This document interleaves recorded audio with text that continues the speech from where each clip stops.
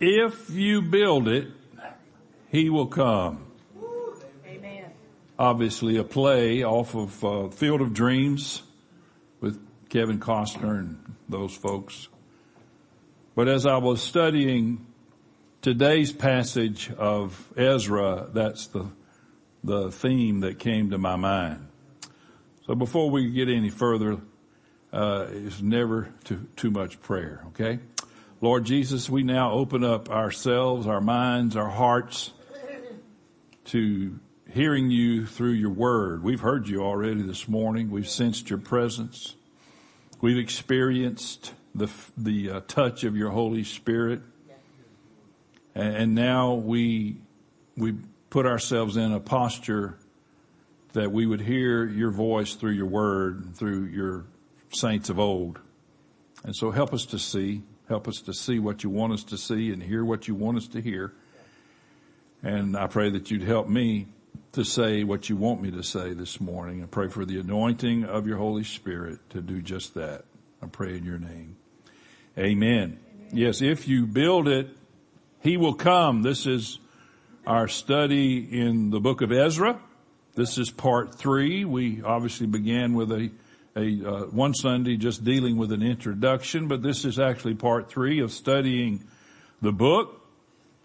And so you can go back and get those messages in various forms. But today we're dealing with, and in a moment I'm going to have you turn to Ezekiel. Won't do that. Ezra 3.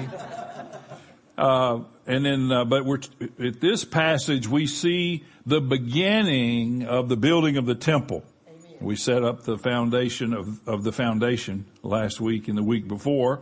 But the scripture says, and we'll read it in a moment, that Zerubbabel and Jeshua made a beginning. In other words, a lot of your Bibles there will say began the work. So now that we've dealt with the priorities of worship, and as Roger said, the rhythms of worship, now that we've dealt with what was really, really important, now we're going to put our hands to the actual building of the temple. And this is important to them, and it's important to us because the building of the temple is where God had dwelled and would dwell among them. That was why this was such an important thing. When they were in captivity, they were not in a place where there would be a temple or where there would be any structure, any place of gathering corporately to experience God's presence. But now they had the opportunity to rebuild the temple that had been destroyed and create this in the Old Testament, in the Old Covenant, create this physical structure where God would come and dwell. This was important. That should be important to us. The foundation for this temple was more than bricks and mortar and whatever else they might use, but it was a result of the observance of the law and obedience to earlier scriptures. Why is that important? Because the New Testament temple, the temple today, and we'll get back to this, but it's built upon the foundation of the apostles and prophets. And here's the key, with Christ Jesus being the chief, everybody say chief, cornerstone. Built upon the foundation of the apostles and prophets, with Christ Jesus being the chief cornerstone. And so the structure today, and again we'll come back to this, but it's not a physical structure. I mean, we have physical structures, but that's just to keep the rain off of us and keep the cold out there and the heat in here. And some of you say, well, we don't always do that. But anyway, but that's just all this does. But in that day, that structure was where God actually dwelled in the Holy of Holies. And so here we go. Ezra, I keep wanting to say Ezekiel. You have all these EZs. But Ezra chapter 3 verse 8 is where I'm going to begin reading today. And barring the unforeseen, we will finish chapter 3 today, believe it or not. So if you wouldn't mind standing while I read these verses. Now and again I'm reading from the English Standard Version. Now in the second year after their coming to the house of God at Jerusalem, in the 2nd month, Zerubbabel the son of Shealtiel and Jeshua the son of Jozadak, or some of your Bibles will say Jehozadak or Jehozadak, made a beginning, together with the rest of their kinsmen, the priests and the Levites, and all who had come to Jerusalem from the captivity. They appointed the Levites from 20 years old and upward to supervise the work of the house of the Lord. And Jeshua with his sons and his brothers and Kadmiel and his sons, the sons of Judah, together supervised the workmen in the house of God, along with the sons of Henadad and the Levites, their sons and brothers. And when the builders laid the foundation of the temple of the Lord, the priests in their vestments came forward with trumpets, and the Levites, the sons of Asaph, with cymbals, to praise the Lord according to the directions of David, king of Israel. And they sang responsively, praising and giving thanks to the Lord, for he is good, for his steadfast love endures forever toward Israel. And all the people shouted with a great shout when they praised the Lord, because the foundation of the house of the Lord was laid. But many of the priests and Levites and heads of fathers' houses, old men who had seen the first house, wept with a loud voice when they saw the foundation of this house being laid, though many shouted aloud for joy, so that the people could not distinguish the sound of the joyful shout from the sound of the people's weeping, for the people shouted with a great shout, and the sound was heard far away. You could be seated.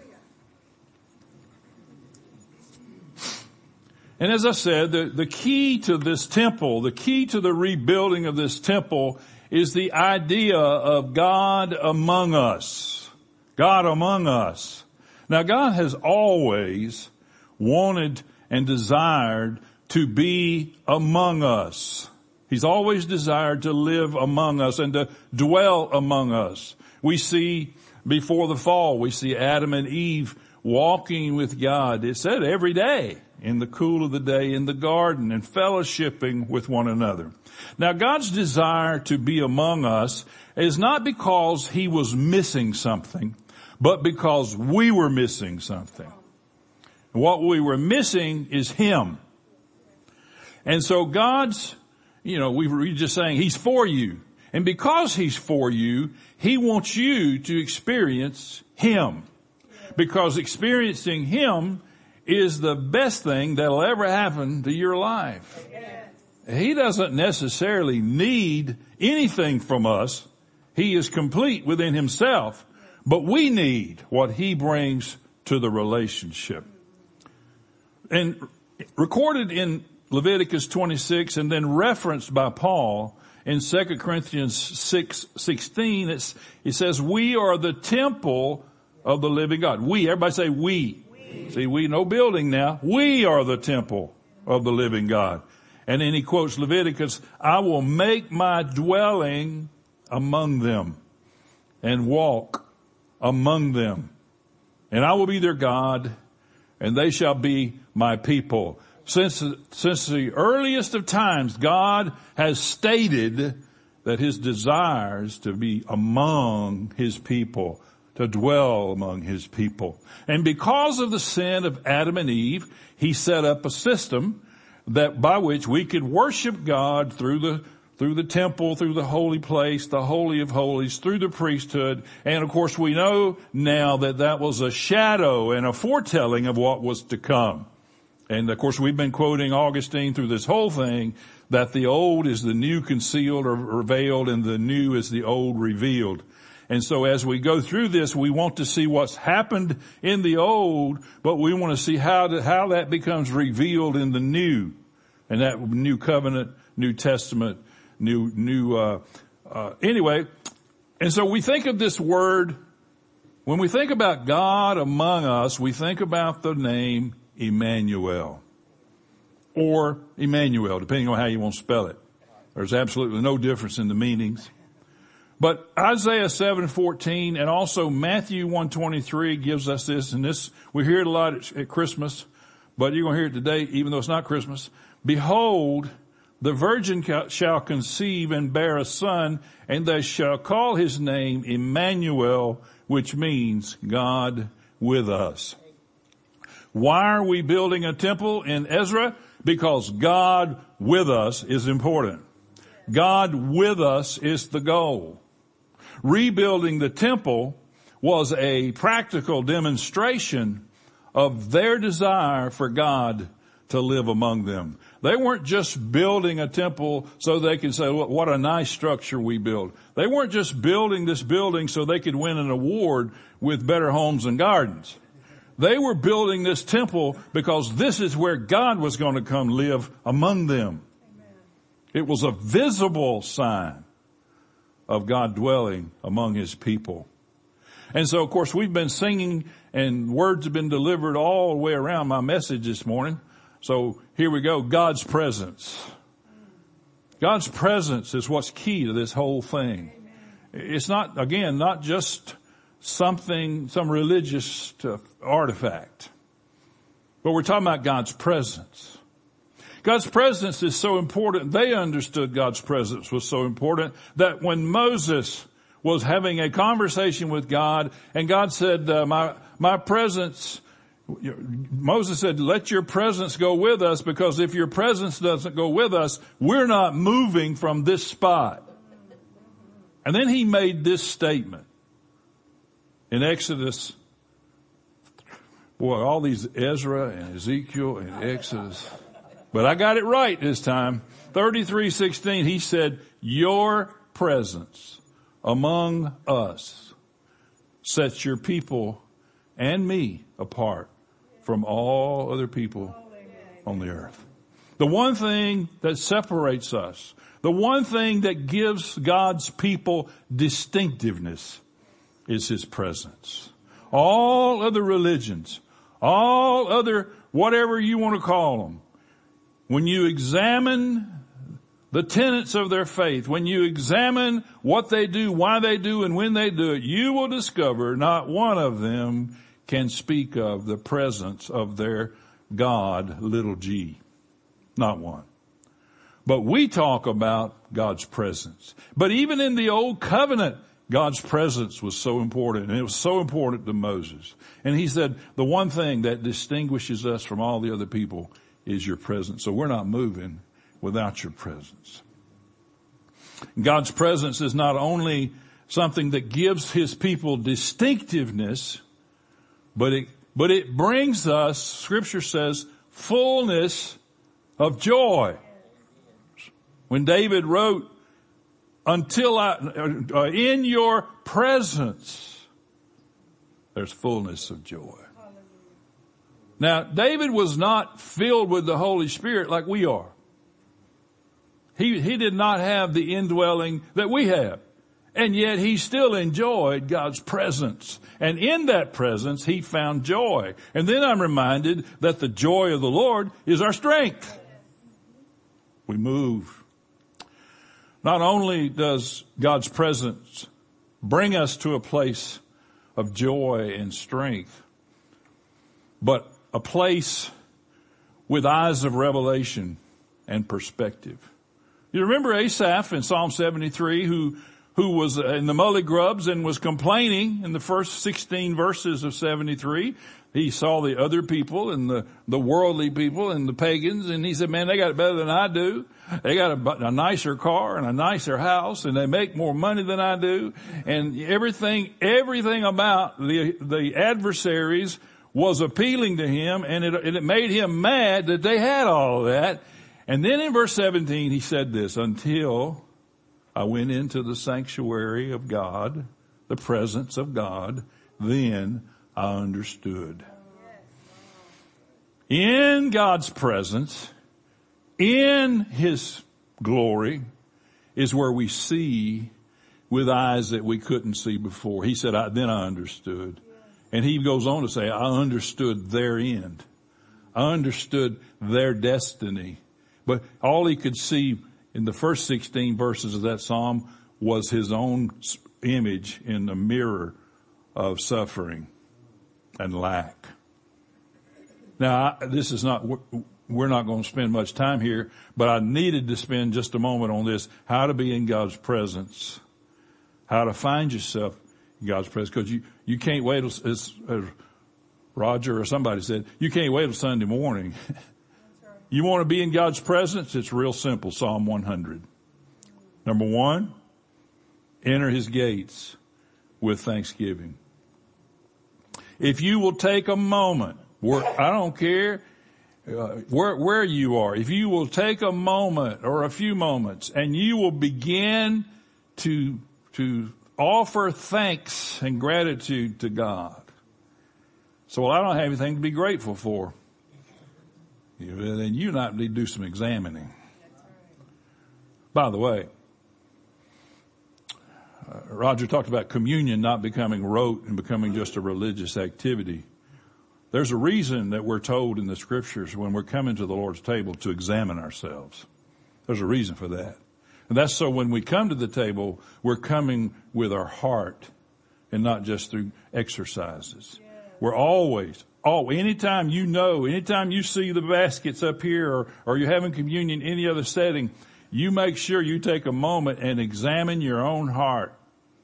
And if you see something or feel something, then ask God to forgive you and repent so you don't come to the table with just some religious action. If you'll examine your heart, you'll never come to the Lord's table with just doing a religious thing. That's extra. I didn't have it in my notes.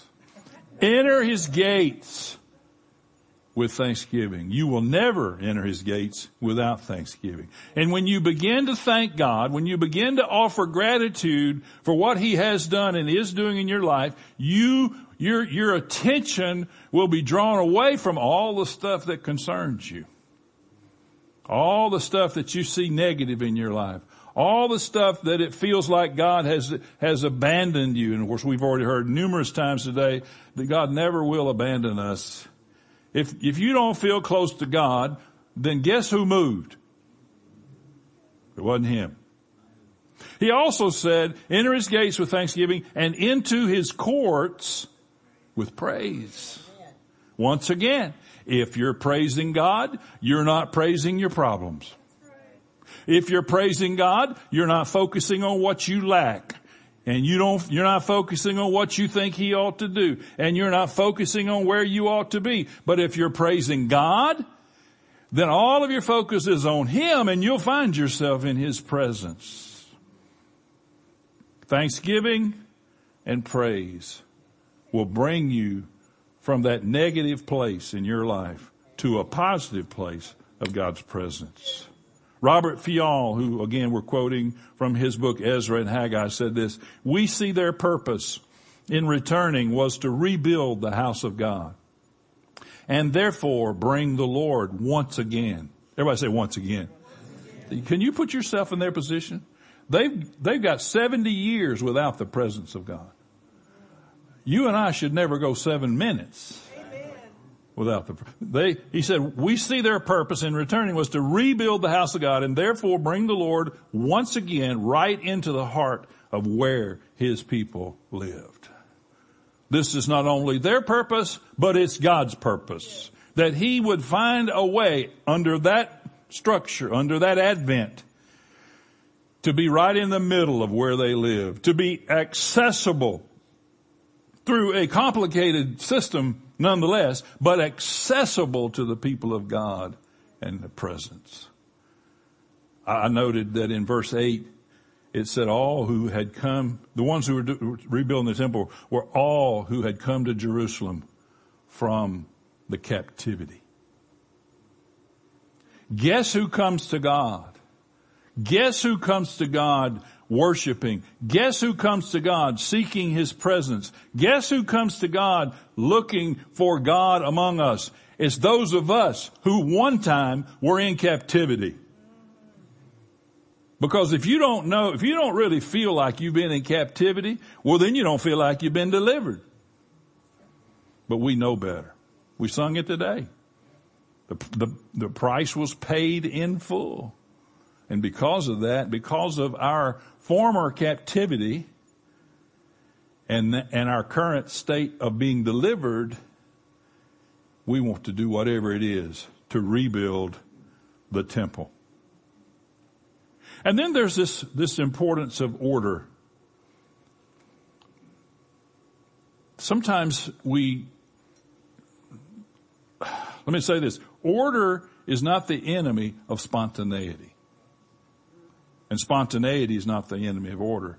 But we see order. We see the importance of leadership and united efforts among these people when they began to rebuild the temples. This was a communal endeavor. But it wasn't just everybody grab a shovel and go do something. It didn't work that way. But Zerubbabel and Jeshua, they appointed the workers. They appointed them. And of course it says they appointed the Levites to supervise the Levitical priesthood. And then Jeshua and his sons and brothers, they supervised the workmen.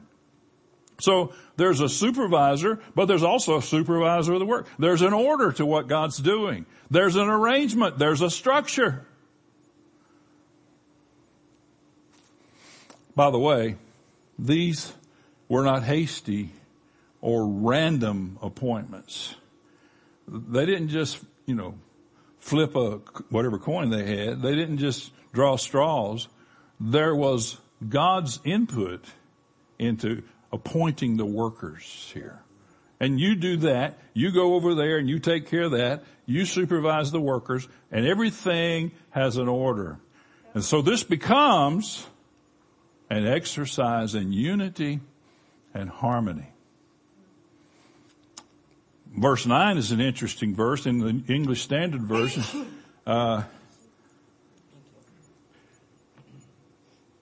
It says, Jeshua and his sons, his brothers, Kadmiel, his sons, the sons of Judah, together supervised. Together. Some versions there will say arose together. Some versions will say stood together. In the Greek, in the Hebrew, it's literally, they stood as one. They stood as one. Whatever we endeavor to accomplish for God, whatever we endeavor to quote unquote build for God, we must stand as one. The body of Christ must stand as one to the degree that the body of Christ, the church of Jesus Christ, will stand as one person. It's to that same degree that we will have major impact on our culture. The problem is the world is watching. And not only are we not standing as one, but we are, again, this great theological term, yan at one another and competing with one another and claiming that we have the best church to one another. And the world says, why would I want that? But this group of guys, it says they stood together. They stood as one. This is how they accomplished, which of course harkens the psalmist who said, behold, how good and pleasant it is when brothers, and by the way, the word there, brothers, is literally members of the same family. Members of the same family dwell in unity. Dwell in unity. If we're going to accomplish anything, of course we build buildings today, but we build buildings to facilitate the building of the organic church that we can't see with our eye except that it's human beings. And when we're building God's church, when we're working for God's kingdom, when we apply ourselves, if we have unity and orderly effort, we will accomplish that. Now here's an interesting passage of scripture. You don't have to turn. I'll put a couple of verses on the screen. From Joel chapter 2. By the way, this passage is describing locusts. Why would God use locusts to teach us a lesson? Well, one day you ask him. Because that's the only way you're going anyway. But in the midst of describing these locusts and how they were being used by God, we see these verses. They march each on his way. They do not swerve from their paths. They do not jostle one another. I want to be who you are. I think I ought to be whatever you are. Anyway, each marches in his path. Later in that passage, it refers to this swarm of locusts as God's army. Now, forget the fact that they're bugs. And look at how God honors their orderliness. They marched on their own way. They did not swerve from their own paths. They didn't jostle one another, seeking to be who they weren't. And each marched in his own path. And when these guys, and ladies I'm sure, were building this temple and digging this foundation, they worked together. They worked in order, in an orderly fashion.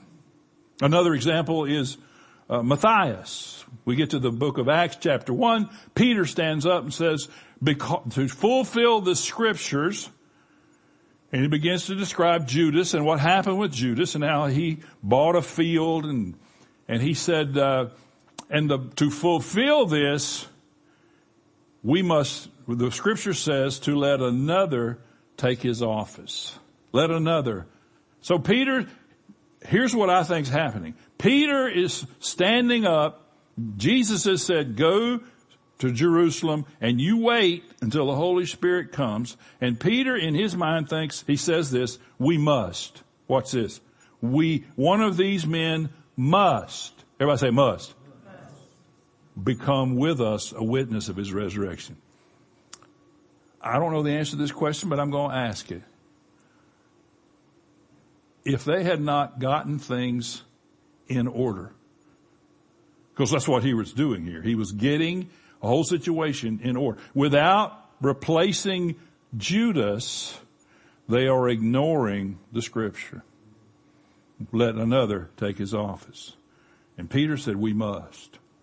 It's not an option. It's not a good idea. We must become one of these men must become with us a witness of his resurrection. Of course, Matthias had been there since the beginning. And so there was this, in my opinion, this order that was addressed. 1 Corinthians 14:50 says, all things should be done decently and in order. Amen. And what's interesting about that verse, it's at the end of a chapter that deals with the proper exercise of the gifts of the Spirit.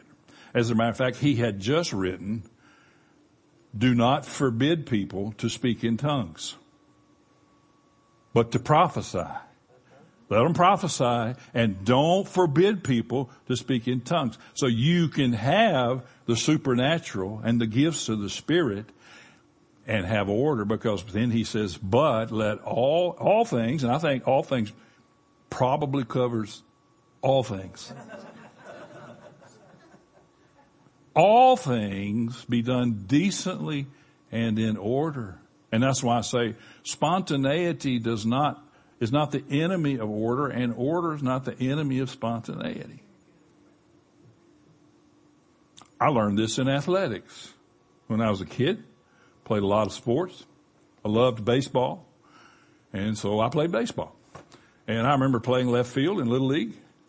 And the coach during a game called timeout, did this to me. Well, what it was his son, one of his sons was pitching, who I just saw at our 50-year high school reunion, by the way. But anyway, he was pitching, and his younger brother was catching, and his younger brother was crying, tears coming down his cheeks, because his hand was hurting so bad. And they want me to go up there anyway. So yes, he does this. I go up, put on the catcher's gear, and of course I had a little round sponge about that thick that I shoved in the catcher's mitt, because the boy threw hard. And when you got done, your hand would be swollen right there from catching from him.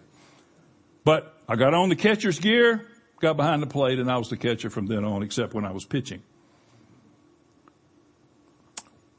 What if I'd have said to the coach, I'll be happy to play catcher, and I was squatted in left field? Now, how stupid would that have been?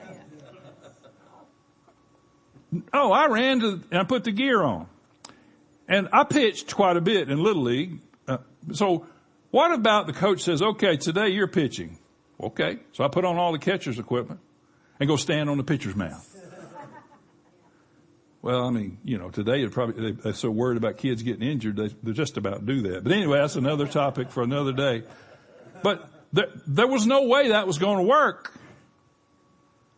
because there had to be some order to what we were doing. I thought about when God said, let there be light, and let there be water, and let there be the firmament, let there be all of these things. What if God would have been lazy, or maybe ADD, I don't know, and he'd have just said, let there be everything? Why didn't he say, let there be everything? And just, it's all here. The only answer I have for you is God is a God of order. Amen. And he went, let there be light. And then let there be. He did everything in order. Amen. And then, okay, now we're going to create human beings. All of it in order. We got to see that if whatever endeavor we are trying for God, we must see that it's orderly and efficient. Which brings us to this topic. Celebration of praise in song. Like I said, we've been singing all over my message this morning. Celebration of praise in song. So when they saw, this is interesting, they were so elated at just the completion of the foundation. Anybody ever walked out on a job site and you saw a foundation and you just get chill bumps?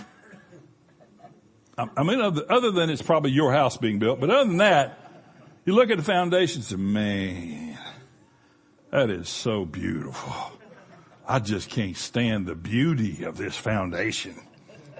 I mean, today when you do a foundation, you dig a trench, at least when I built houses, you dig a trench and you put some wire in there and you pour some concrete and you flatten it out so you can lay the block or the brick on that thing so it'll support it. But when you walk up and you look at that concrete in that ditch, you never walk up there and think, boy, that sure is pretty. But they were so elated at just the foundation that they brought out their vestments. They brought out their instruments, their trumpets, their cymbals. They said, we're going to have a party. Look at that foundation. You ever seen such a foundation? Why were they so excited? It wasn't the foundation. It was they were that much closer to God among us.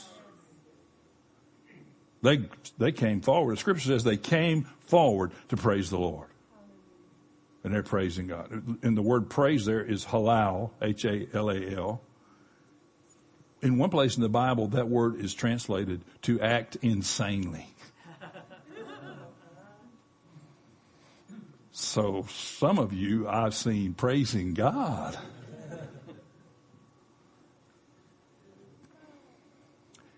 Another thing to point out is they did this, watch this, according to the directions of David, king of Israel.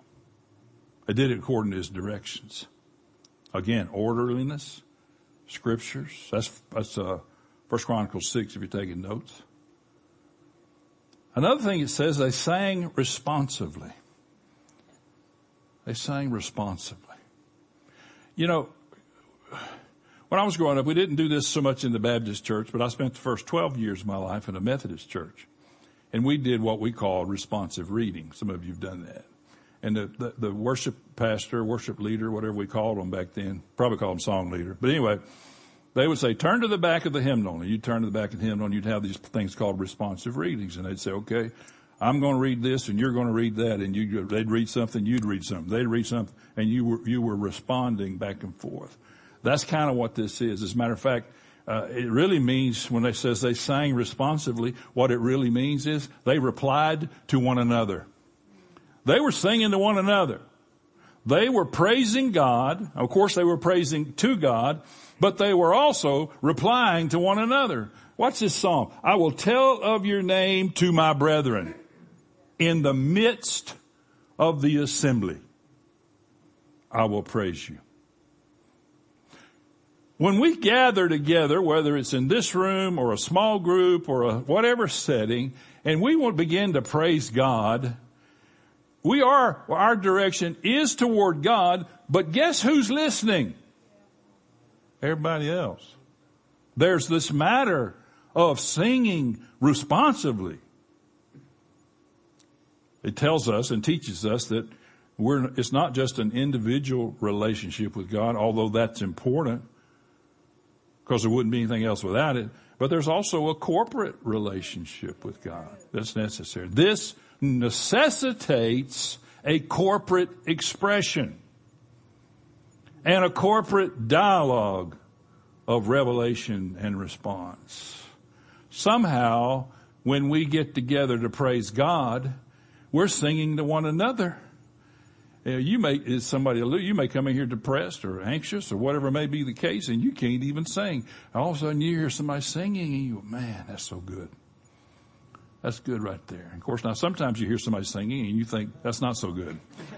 But that's all right. God loves I guess he loves a joyful sound or something. Anyway, they sang this. This is what they sang. For he is good, and for his steadfast love endures forever toward Israel. Now this occurs at least 5 other times in the scripture. 5 other exact quote. For he is good.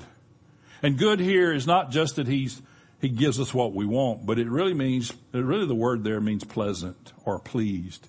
It means that God is pleasant or agreeable. And it speaks of the pleasure of God our Creator as he rejoices in what he has made. It means that God we bring pleasure to him as his creation, for he is good. It also says that his steadfast love. When we talk about God being good, think about it this way. If I say to you, do you need anything? Is everything all right with you? And sometimes people will say this, oh, I'm good. I'm good. And that's what it means when it says God is good. Are you happy with your creation? Are you pleased? And God says, yeah, I'm good. And it also says he's steadfast. His love is steadfast. Steadfast is hesed. I can't say it like you should. If Avi was with us, he could teach us how to say it. But it's a word, it's really the Hebrew counterpart to our word, the Greek word agape, which we know very well and we use quite a bit. Agape, but both of them just mean God's unconditional, long-suffering love. It's where the faithfulness of God evokes from us a response as human beings, a response of faith. And then it says they shouted a great shout. So they're already praising God and acting insanely. And then they shouted a great shout because of this foundation. Why? They saw in the future. They saw ahead. They saw God among us. Some of them wept. There's a lot of opinions about why the older people were weeping. Some of them they thought might have been weeping because, I don't know how you can weep at a foundation, but some of them saw the foundation and it wasn't the same as it was because they had been old enough to see near the end of the temple. Some people think they were weeping because of joy at the rebuilding of the temple. I don't think it really matters. But we do see in Haggai 2:9, which is a parallel book to this book, the latter glory of this house, the one they were building, will be greater than the former, says the Lord. And in this place I will give you peace, declares the Lord of hosts. I will give you peace, which one of the things that makes this latter temple, the latter glory greater than the former, is he said, I'll give you peace. And just about anybody that you want to read will tell you that that's referring to the Prince of Peace. The Prince of Peace.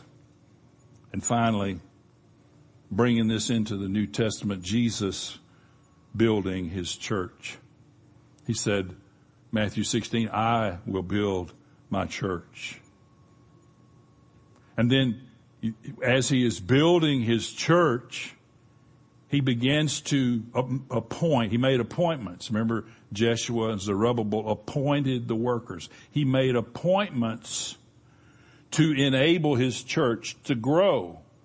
And Ephesians 4:11 tells us some of those appointments. He says, and he gave some as apostles, some as prophets, some as evangelists, some as pastors and teachers, for the equipping of the saints. Jesus said, we're going to build a temple, but the temple is not a physical structure. The temple, and we'll get back to that, is God's people. Or did I skip that?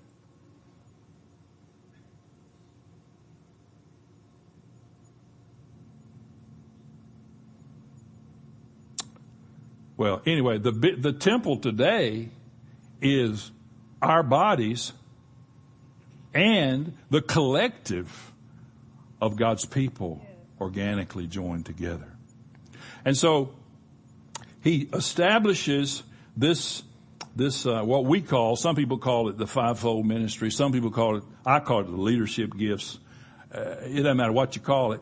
God appointed workers to equip the saints to do the work of the ministry. And then 1 Corinthians, he said, do you not know that you are God's temple and that God's Spirit dwells in you? So we're the temple and we're the temple. Or you're the temple and we're the temple. And so you take what they're doing in Ezra, translate that here. And we're going to finish, if you wouldn't mind turning with me to Ephesians 2, and we're going to finish up, believe it or not. Back in the fall, I spent some time talking about living stones. I had no idea that we'd be here today talking about this.